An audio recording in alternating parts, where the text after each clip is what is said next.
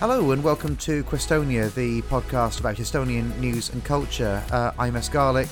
No, Mary Selland this time, although she promises me that she is coming back next week, so looking forward to that.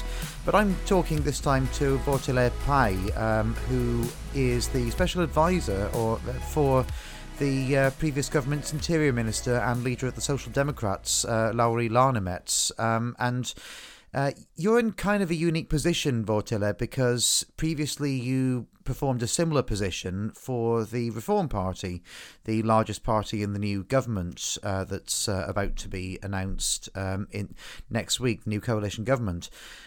So you're aware of how both of those parties work, and you've been able to advise on kind of both sides of of many debates. So the one that we're talking about is the marriage equality debate, because for a while it looked as though marriage equality wouldn't be in the coalition agreement for the new coalition. That struck many people who had voted for those parties as a disappointment, given that you've got three ostensibly liberal parties, the Reform Party, Social Democrats and SD200, two of which had marriage equality and ratifying the Cohabitation Act in their election manifestos, and one that they felt was malleable towards it, the Reform Party. But you wrote a long Facebook post which struck me as the best post I had seen, or the best piece of writing I'd seen on the topic, given that it was fact-based and it wasn't going into emotions, and it was just sticking to why you felt at that time it wouldn't work. Well, today we have news from sources close to the coalition agreement that it's likely that we will get marriage equality as part of the coalition agreement. So I guess my question, Vootele, is what changed there? Well, first of all, hi, Stuart, and thank you for inviting me. True, currently I am Lauri Läänemets is still currently the Minister of Interior, and we'll see in coming weeks whether he will continue in that position. And it's also true that 8 years ago, so it was the elections of 2015, I think. Yeah, 2015 elections. Just shortly before that, I took up the post of media advisor at the Parliament faction of Reform Party, and I worked at this position for a year. And of course, I mean, even after that, I've kept in touch with the people at the Reform Party, and I kind of have a sense of what's going on there, and then who are the key personalities, and also what are the internal factions.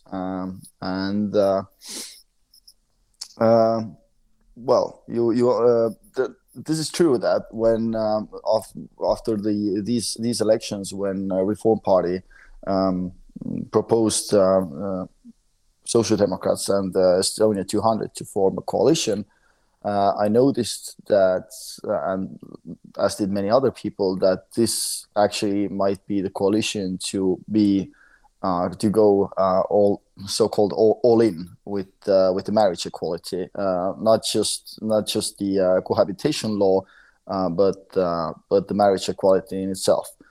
However, pretty much from the get-go, I started sensing from the Reform Party side that compared to us, the Social Democrats and the SD200, Reform Party was kind of they really wanted to ignore the issue of marriage equality.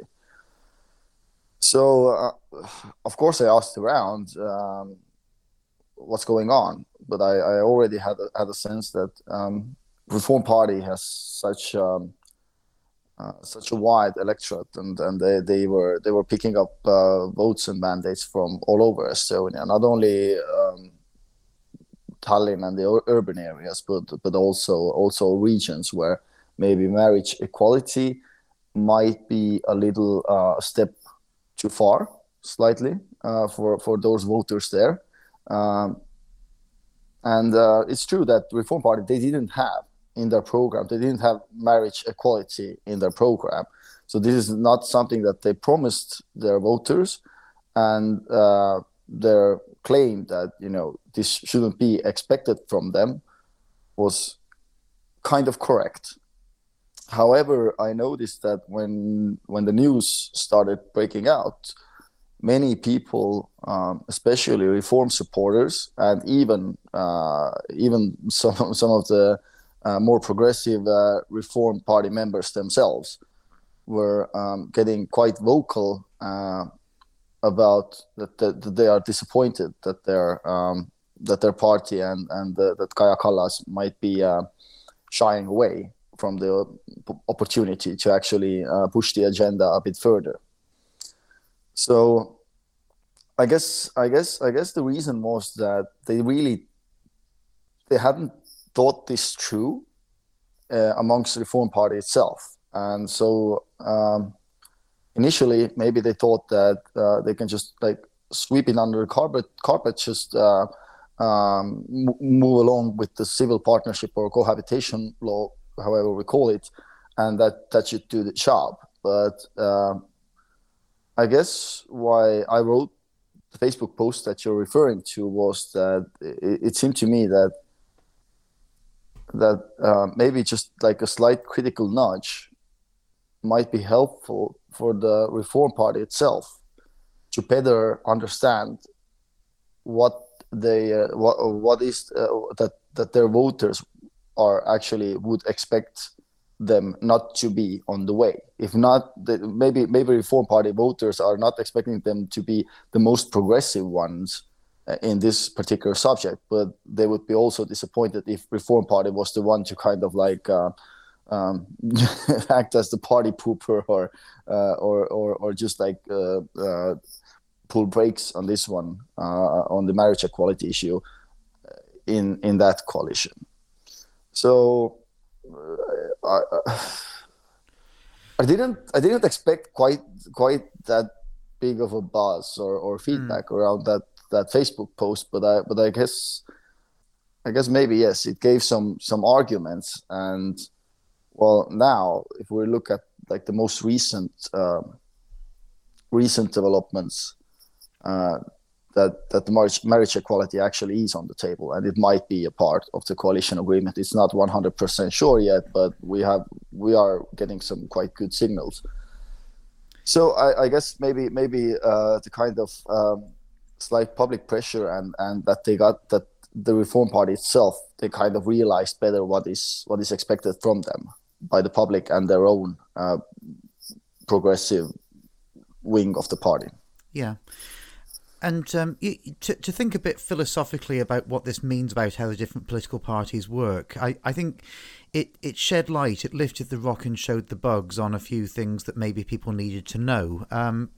One of which is that the Reform Party just works differently to most parties. I mean, I'm sure you would join me in, disliking 99% of the policies that ECRA stands for, if not 100%. But one thing you can say about ECRA is, and this is probably the reason why they only got 17% of the vote in the election, what they say they stand for, they stand for, and they've had their chances to pretend to be a more normal centrist party, and they don't want to do that. The Reform Party, the Centre Party, they are the classic sort of reeds that bend in the wind. And so, as you say in your, I think we can call it an essay, the Reform Party are always looking ahead to the next election, that they're always looking 10 moves ahead on the chessboard. And at the time, you thought that they were saving up marriage equality as something that could be used on the Liberal agenda for the next election. But it does seem as though they are keenly aware that there is now a city versus country divide, and they want to try and play both sides on that. Do you think they can play both sides of the city versus country divide if they fall behind marriage equality, as with their two coalition partners? Well, I guess they really had to consider their own arguments for a moment there, because their claim was that marriage equality would be way too polarizing, and it would create an unnecessary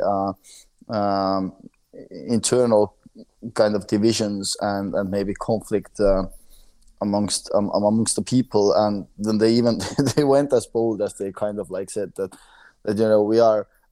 we are navigating through difficult times security wise, and this is not a good time, and this is not a priority at the moment because there's a war going on. But I mean, this was the most ridiculous argument, really, because I mean it's Ukraine, it's Ukraine that's in war, and they have a legislation on marriage equality at their RADA right now. As you said in your writing, and I found this the funniest part. I'm paraphrasing now, but you said people who don't want marriage equality to be on the agenda in Estonia because of Ukraine. Do you know where marriage equality is on the agenda? Actually, Ukraine. I just laughed when I read that. So yeah. Well, yeah, but that's the truth, and I guess Reform Party they just needed a fig leaf to kind of like hide behind, and they then realized how ridiculous it is as well. Maybe they hadn't like snapped out of the election campaign where. Well, they were just saying the one phrase, security, and they were just like everything was about security and defense and whatnot. So maybe they hadn't kind of like gotten over from the election campaign yet, and they didn't like really had like a good sense of how ridiculous this making such connections that this might seem like quite odd or borderline ridiculous. So yeah, and the other argument was that this is too polarizing. But the logic is that the cohabitation law was always polarizing. Amending passing the amendments or the enforcement acts on the cohabitation agreement, this would be also polarizing. And then it would still leave us with the next step, the marriage equality at some point, which should be a goal. And then it's again polarizing. So, it at the end, it doesn't really make sense if we have to, it's kind of like ripping off the Band-Aid. It's why would you do it like in two parts if you can just like rip it off? Of course, it will cause some turbulence, and I am sure that this will cause some. It might annoy some of their voters, and perhaps yes, in the rural areas as well. But I don't think that this would be a reason that their rural voters would not vote for them in 4 years, because this is something that will blow over in 2 years if it's done quickly. If the marriage equality, let's say, if it's done by I don't know end of June, then there comes Midsummer's Night, and then Estonians are basically they're offline for two months, and when they turn back into the city, they even maybe even many of them can actually go and attend some cool weddings, and then that gives other perspectives. So all in all, yeah, of course it might be that the elections for the European Parliament is in a year. So maybe this is their concern, but then again, those who vote for the European Parliament usually are the kind of more liberal-minded voters, and it's the vote. Their Reform Party has an advantage, anyways. So yeah. maybe they just hadn't thought about it, and they just didn't really have a good feeling about it. And just over this last weekend, when there was my Facebook post, but from my Facebook post or related to that, or on the background of that, for example, the biggest business daily Äripäev published their op-ed, I think, their editorial, which was, I think, on Friday, where they were quite and this was a newspaper that actually gave a recommendation to vote for the Reform Party, just like a month and a half ago. And this is now the same newspaper said that, hey, Reform Party, what are you doing? Why are you pulling brakes? This is your chance. Move ahead. And maybe like you said, that big parties like such as Reform and Center Party, that they're sometimes not very strict on their agenda. They're kind of like nimble, and they move.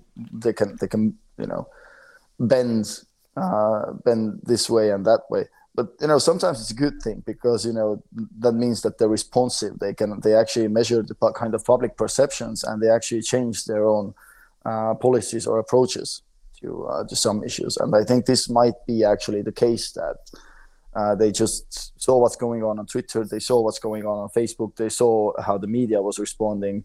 Probably their own party members were asking questions that, why are we doing this? I mean, I just imagine knowing people at the Reform Party, and many of my friends who are kind of like probably on the progressive side of the Reform Party. I just imagined how they are, and members of the parliament and maybe even ministers, how they would feel if they would have to explain themselves, their families, their friends, and their voters that it was a Reform Party who pulled brakes on marriage equality. So I think the media background kind of like gave some grip for them and their arguments as well, vis-a-vis with the probably more conservative wing of the Reform Party. Yeah, and if I were a political spin doctor and I wanted the politics to go in a certain way, highlighting the glue in the gears that was preventing it from doing so would be a handy thing for me to do. I'm not asking you to comment on that, by the way, but well, that was actually public information. I mean, this was what the media kind of picked up themselves, because they had questionnaires that were filled before Postimees. I think they took Postimees questionnaire as a basis, and the Postimees questionnaire basically included all the candidates from all the parties, and the candidates had to take a position on a particular issue, and marriage equality was one of the issues. And so basically, it was quite easy to look up the Postimees questionnaire for the for the candidates, and just compare it with those who actually are have a mandate for the parliament at the Reform Party, and see who answered no, or rather no, when it comes to marriage equality. So it was actually a no-brainer. It didn't need a spin doctor, or it didn't need like a huge research work, because those people had kind of like positioned themselves already in that questionnaire, and it was concrete on the paper, and they couldn't say that no, it wasn't me, or no, that's not how I think now, or Yeah. On the previous pod, Maris and I were talking about how most Estonian governments do not stand the course of a parliamentary cycle. Usually there is some change in the coalition. Now, in some cases that's due to friction between the leadership groups. In some cases it's just because the public gets tired of them, and in some cases they can't get their policy programme through. But there is usually a change. So on average there's maybe 2 years, if we're lucky, we were saying, in our opinion, to get through the more liberal policies and bills that progressives in Estonia really want to see, before potentially one of the conservative or family values, in inverted commas, centred parties comes back into a coalition. Do you follow that logic, or do you believe that this Liberal coalition can stand the course? Because there's going to be a lot of resistance to each of these bills that you've talked about. I think this time it's slightly more difficult because as pretty much everywhere, Estonian politics has become more polarized as well. And let's see, like if we're assuming that it is the reform, we have to exclude the option that all the other four parties or five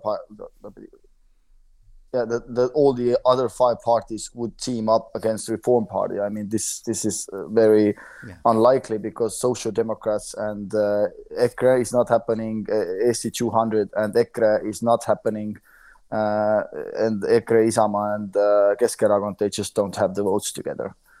So those combinations are rather unlikely, well, from the perspective of Reform Party, I mean, they can't really, obviously they couldn't form a coalition with EKRE because, I mean, this is now the big nemesis. This is the arch nemesis. They have to have the nemesis. It's unlikely that they would form a coalition with Centre Party because Centre Party and EKRE, it remains to be seen, but one of them or both of them will be the nemesis. So Reform Party more likely would have to oppose them in 4 years, one of them or both of them. Besides, with Centre Party, it's right now we can't really tell which way will they go because, I mean, they will be electing a new leader in coming months. If the new leader should be Mihhail Kõlvart, I think it would be very difficult for Reform Party to do a coalition together with Kõlvart because, I mean, Kõlvart is very unpalatable for the Reform Party voters. And switching partners, there's always a chance that they will just switch out one of the partners. For example, they would switch out the Social Democrats for Isamaa, for Pro Patria. But this also depends whether Isamaa would elect a new leader. So this is actually a complicated question. I just think that we can't really take the previous experience as a basis here because there's too many variables at this point. Whether Isamaa would get a new leader, whether Centre Party would get a new leader, and that all plays into the calculations. And it's pretty clear that Reform Party needs to look out for their own voter base, and for their voter base, both Isamaa and Keskerakond are quite dislikable. And EKRE is obviously out of question totally. So I don't think that Reform Party has really such a big selection of they don't have as many options as maybe some would like to think that you have with that huge mandate. Yeah.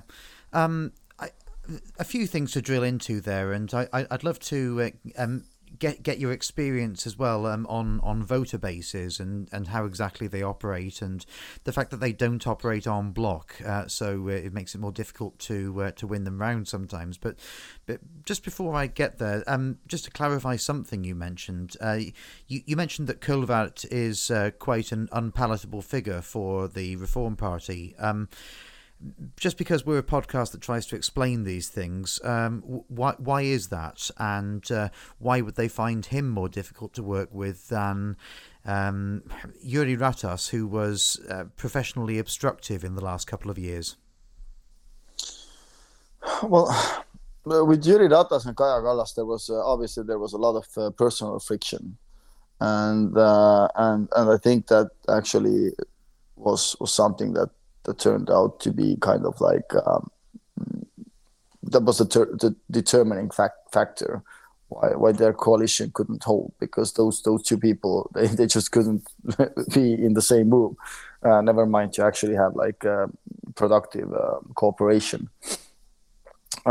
Mikhail Gulbart is kind of um, well, he's been mentioned at the by Capo, by the Estonian, how would you call it, defense police, or Security what's police. security police? Yeah, so basically uh, Estonian FBI maybe, or MI5, Yeah. whichever you would prefer. So in the past, Capo has mentioned Mikhail Kõlvart as kind of one of the Russian agents, or kind of like very Russian leaning persona or politician. I think for probably legal reasons, I should point out that Kulvart has said there's no evidence to that.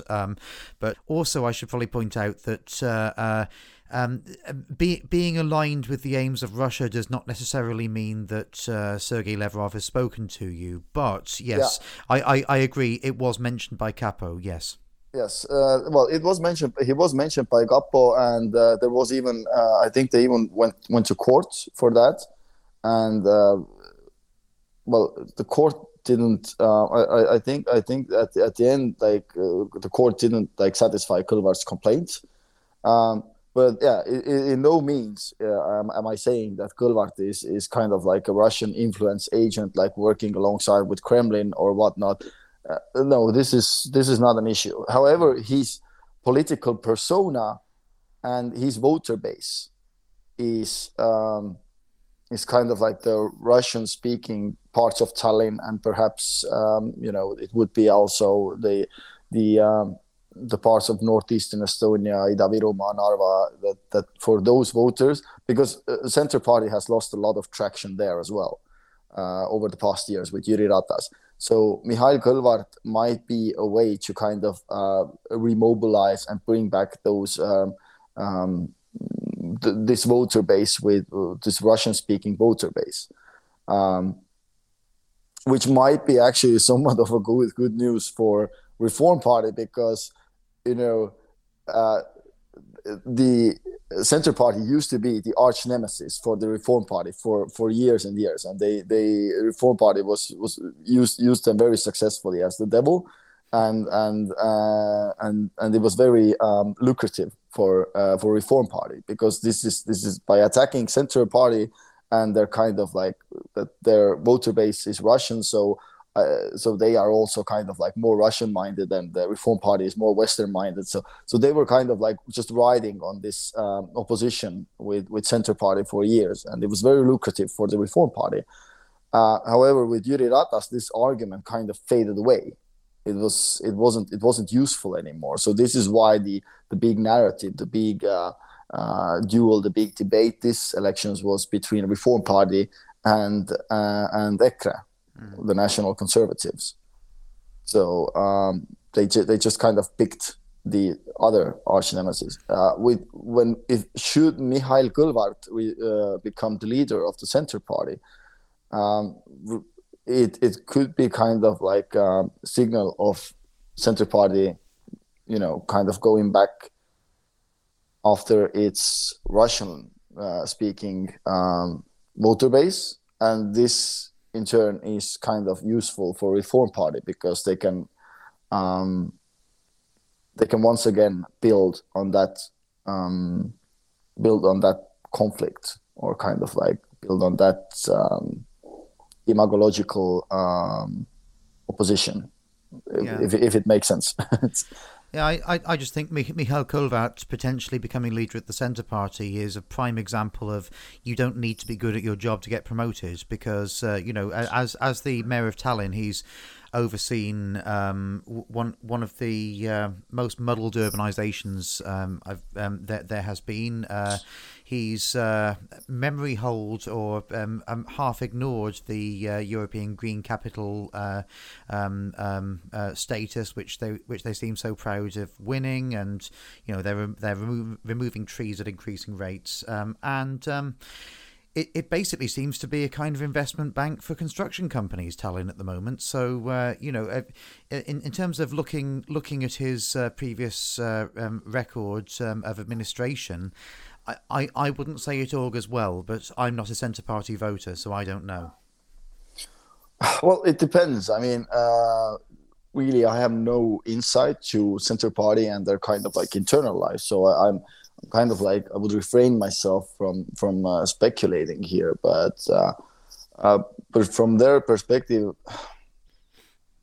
I mean, Mikhail Kõlvart has a really strong voter base. This is a fact. He brings the votes, and this is what eventually what counts in politics. Whether he has done a spectacular job in Tallinn, yes, this is arguable to say the least. But also worth keeping in mind that Tallinn is there's a lot of kind of it's the system has been worked in like as it is for decades since Edgar Savisaar and so on. It's operating somewhat as a food chain for Center Party. So yeah, but he might just have the charisma and the appeal for some of the Center Party members who feel that maybe Jüri Ratas has failed. And I mean, in political terms, we must be honest. I mean, it was the second elections in a row where Center Party lost seats at the parliament. And whereas, the last time Jüri Ratas somehow managed to kind of like compensate for it by just making the EKRIK coalition where he became the prime minister instead of Kaja Kallas, who actually won the elections. I mean, this shows some political skills that even without winning the elections, you are still like you have the political shoulder, or kind of you can influence other parties to kind of rather cooperate with you instead of the winner. But now they lost big time, and this is kind of maybe more difficult for Jüri Ratas to kind of dismiss. Let's just put it this way. Yes, I was frankly astonished that he held on for a week or two after the elections. I think it shows that. Well, Sanna Marin stepped down like the next day, so it's. Yeah. The culture is different. It showed a party which is not known for owning up to its responsibilities, but still, coming on to your party, because I'm really interested in the attempted sort of evolution of what a social democrat party looks like. When Lauri Läänemets became leader, I believe one of the key cogs of his platform, if I can mix a metaphor in that way, was that he wanted to appeal to more than your Kalamaja, your Tallinn city centre socialists, your hipsters. He wanted to he wanted to try and build a strong centre-left platform around the country. How successful do you feel Lauri Läänemets and the party have been doing that? And what does the future look like for the Social Democrats over the next few years? I would say Lauri has been rather successful, and I mean, can I really claim anything else since I am his advisor? So there's a slight conflict of interest here, but this is one of the reasons that I started working with Lauri even before he became the minister. We were working. I was advising him when he was running for the party leadership as well, and the reason was that. Well, we have to see the. Let's just take like the simple maths. There's 101 seats in the parliament, right? So from somewhere came Eesti 200 and took 15, 16. How many seats do they have? Sorry, I can't. 14, I think. 14, yeah. So they took 14 seats from Liberal votes. Then there was a Reform Party who increased their positions based on Liberal votes. And these all couldn't have come from Center Party, and they definitely didn't come from Isamaa or EKRE, at least not in that big part. So there was kind of like a movement of voters, and I think that Social Democrats, when AST 200 entered the political landscape in Estonia, it was quite sure that some of the traditional social democrat, as you pointed out, Kalamaja hipster voters, it was quite anticipated that some of those voters will eventually lean towards AST 200 anyways, because those voters were not for social democrats because they think that not because that they were their political leaning is left wing. They were just because of the image of social democrats as the liberal, as the most maybe like the friendliest or kind of like the friendly and the cute alternative, and also kind of like a hipster alternative to Reform Party, because Reform Party is so mainstream. So let's go with social democrats just to be more interesting. But jokes aside, I mean, there has been movement in the voter base, and Social Democrats did only lose one seat eventually, whereas Reform Party gained seats. AST 200 entered strong with 14 mandates. So I mean, the damage could have been quite more severe, and I think that the Social Democrats were quite remained strong. Also outside of Tallinn, for example, there were results in Saaremaa. There were results also in southern Estonia, in central Estonia. So all in all, I guess we can say that some of the previous majority, I would say majority of the previous voter base of the Kalamaja hipsters or whatnot, they remained with Social Democrats. But even if we look at the statistics, for example, I know that Social Democrat voters, compared to those who were like a year ago, are, for example, there are more men amongst the Social Democrat voters or their voter base. So there has been slight movements. I think Social Democrats lost some of their voters to AST 200, but I think that they picked up a fair bit of voters, for example, from Center Party, who lost votes. So this movement from Social Democrats to AST 200 was inevitable.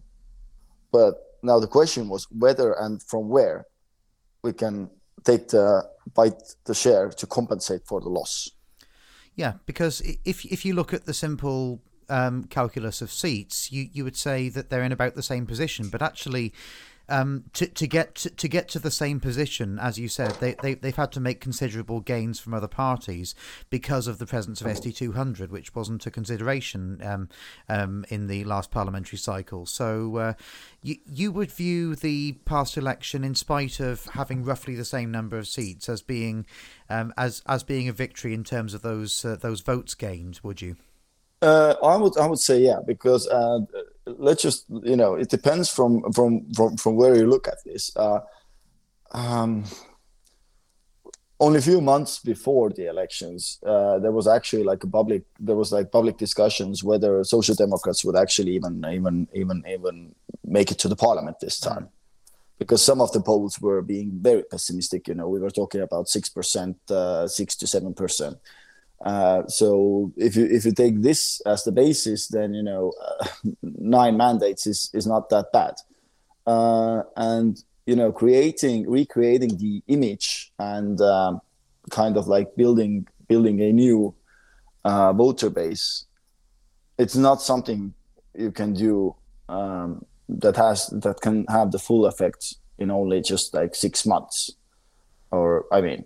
Lauri became the party leader, chairman, a year ago, and he was relatively unknown for the wider audience. He was a total newcomer for the mainstream politics of Estonia. He was just viewed as some kind of like a country boy. And in order for the party to kind of perform successfully, I mean, I would say 80% for the Reform Party were votes for Kaja Kallas. Never mind who actually got the vote, but people voted for Kaja Kallas for her leadership.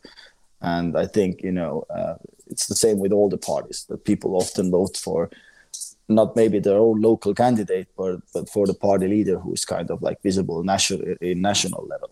So yeah, it's I guess what my point is that this was a long-term project anyways. These elections now were kind of like, this was survival mode. If we can just come through that with minimal damage, then this is already a victory for us.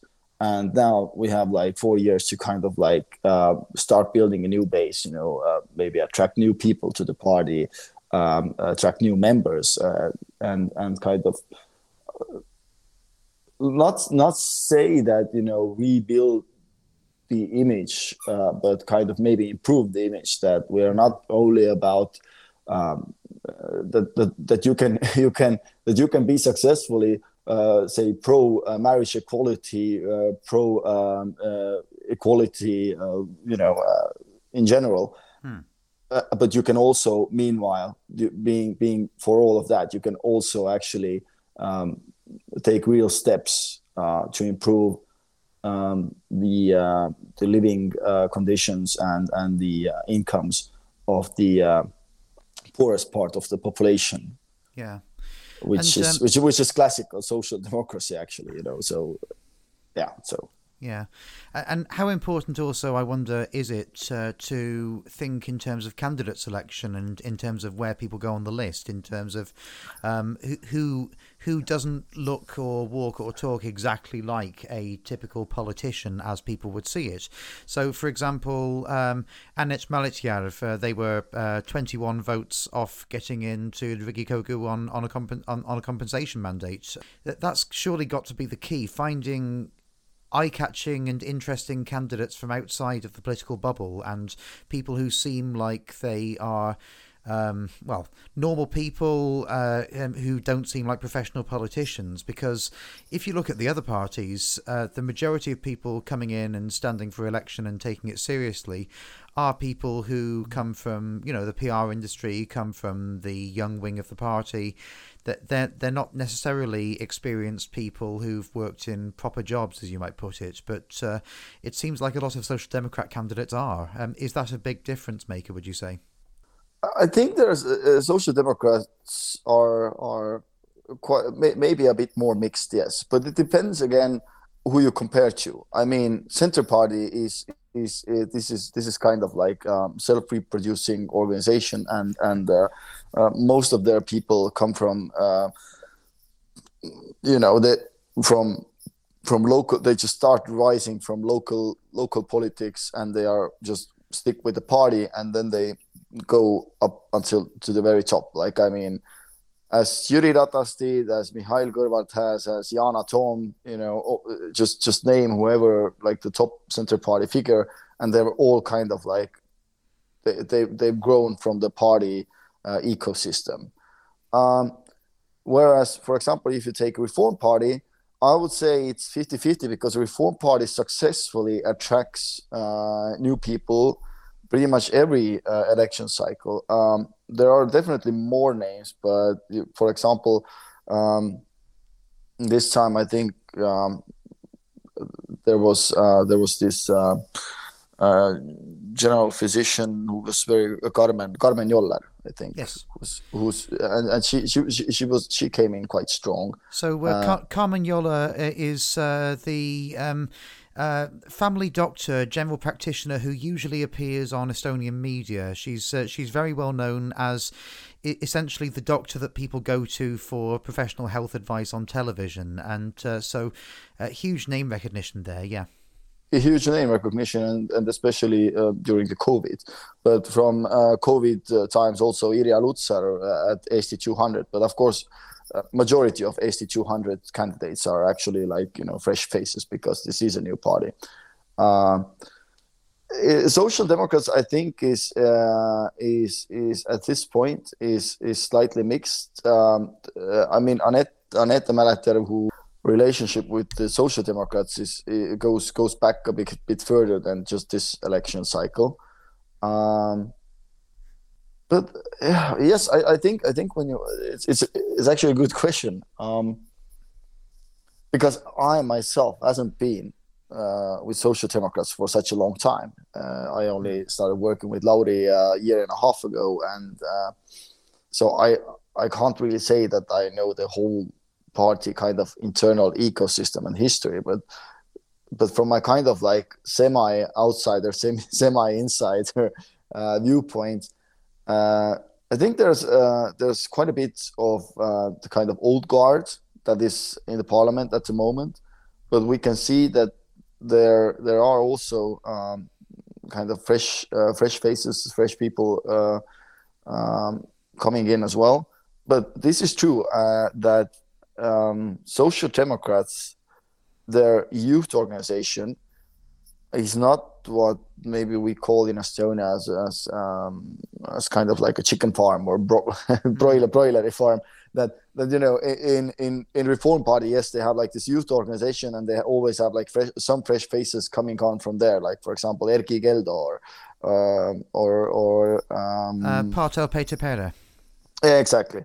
So they have like those people coming in from the kind of like the party youth organizations, as does Center Party, as actually Isamaa has always had like a pretty strong youth party. But for example, in Social Democrats, they do have the youth organization, but those young people there in the youth organization, from my experience, they are rather idealists and kind of like they are not in that youth party in order to achieve political success, but they are rather there because of their ideas, and they kind of like want to support the party, but not necessarily to in order to advance their own political ambitions. So I think this is the question. So Social Democrats is kind of maybe more open from in that way. Social Democrats is more open for people joining their ranks from outside. This time, from my viewpoint, maybe Social Democrats, it was the most difficult for Social Democrats to attract new faces or new people to join their ranks. And the challenge was that the polling was quite low, as I mentioned earlier. That if, for example, if we take the polling for Social Democrats in November or October, it was quite uneasy, and if you want to attract new faces and the real heavyweights, they really want to be convinced that if they join you, that you can actually that they can get somewhere with you. For example, so Karmen Joller, she has a choice between Reform Party and Social Democrats, and with Reform Party she can be quite sure that she will actually get to the parliament, that she doesn't just campaign for the sake of campaigning, so the risk for her personally is lower than, for example, to go with Social Democrats. And yeah, so I think there were many. I know that there were many consultation with many more people from outside of politics, professionals who were kind of interested in running with the Social Democrats. But on a personal level, I understand that for someone who's a professional in their own field, respected field, going to politics is anyways kind of like a leap of faith. And with Social Democrats and their support and polling back then, it was just a very higher leap than with perhaps Reform Party or SD200, same way. So. Finally, if I can, I was surprised to be directed to the Substack of Kadri Kozar recently. She's a candidate. I believe she. Hang on. Let's pause for a sec. Did Kadri Kozar get elected? No, I don't think so. No, I didn't think so either. But she has been with the Social Democrats for a long time, and she has always been kind of, at least what I understood, is that she's running for the sake of supporting Social Democrats in every way she can. So it's not her ambition to, at least as far as I've understood, it hasn't been her ambition to actually become a member of the parliament or to enter active politics. Right. So Kadri Kosar, well known as a firebrand film director in Estonia, and didn't seem like somebody whose Substack I would necessarily go to for talking points on nuclear energy. So I was surprised to see her posting a series of cherry-picked talking points on why nuclear energy actually works as an alternative, much better than renewable energy. She's since been backed up by Evelis Padar, another candidate for the party.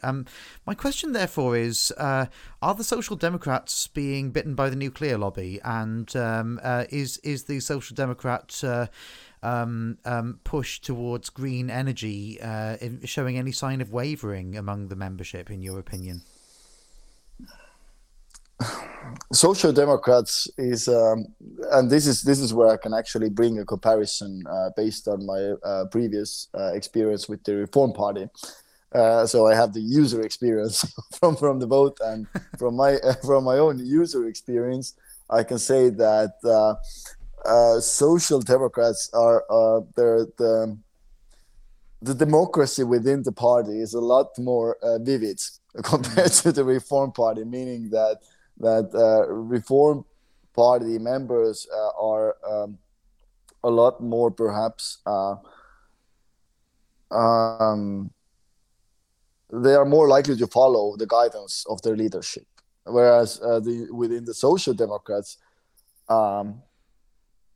their leadership is in a worse position because they are kind of like their members see and look for every opportunity to challenge the leadership. When Reform Party supports its leadership, then Social Democrats, their party kind of like always looks for the next good reason or opportunity to challenge their leadership. And I guess nuclear energy is the same way. From my personal contacts, which are only like few, with Kadri Kosar, I'm fairly sure that she made her mind about nuclear energy way before that even became an issue in Estonia. And I think it's actually, you can even backtrack it, that she was talking about nuclear energy even before we had Fermi Energia and whatnot, who are doing the active nuclear lobby now. So she, from my brief conversations with her, she has been supporting it for years and years. So I don't think she's bitten by the lobby. And within the Social Democrats, there are several local members who are very pro-nuclear, and then there are ones who are not. And I mean, and in Social Democrats, it is totally okay to have this disagreement and to kind of debate it out. I mean, I'm not a member myself, and Lauri is, for example, against nuclear energy. But me, myself, I have to say that, and I'm not being lobbied or whatever. It's just, for example, I still consider nuclear energy as a sensible option. And I'm rather pro nuclear energy myself. And we can have those debates with Lauri, and this is normal for him, and this is normal within the Social Democrats, and this is normal for Social Democrats that that their members can go out with their own positions, and the party won't tell you to shut up. Right. Well, Vootele is the political advisor to, or has been the political advisor to Lauri Läänemets as the Minister of the Interior, and it's been a real pleasure to talk to you about your Facebook post about the difference it may have made, and why we let's cross our fingers and hope, and why we could be heading into a quite appealing period of coalition coalition government. Let's again keep our fingers crossed. So yeah, thanks for coming on. Yeah, well, thanks for inviting, Stuart. And you can find Questonia on Twitter at QuestoniaPod. You can find us on Mastodon as well. That's Questonia at est.social. And you can also email us questoniapod@gmail.com. Looking forward to hearing from you. So thank you very much for listening to Questonia, and until the next time, goodbye.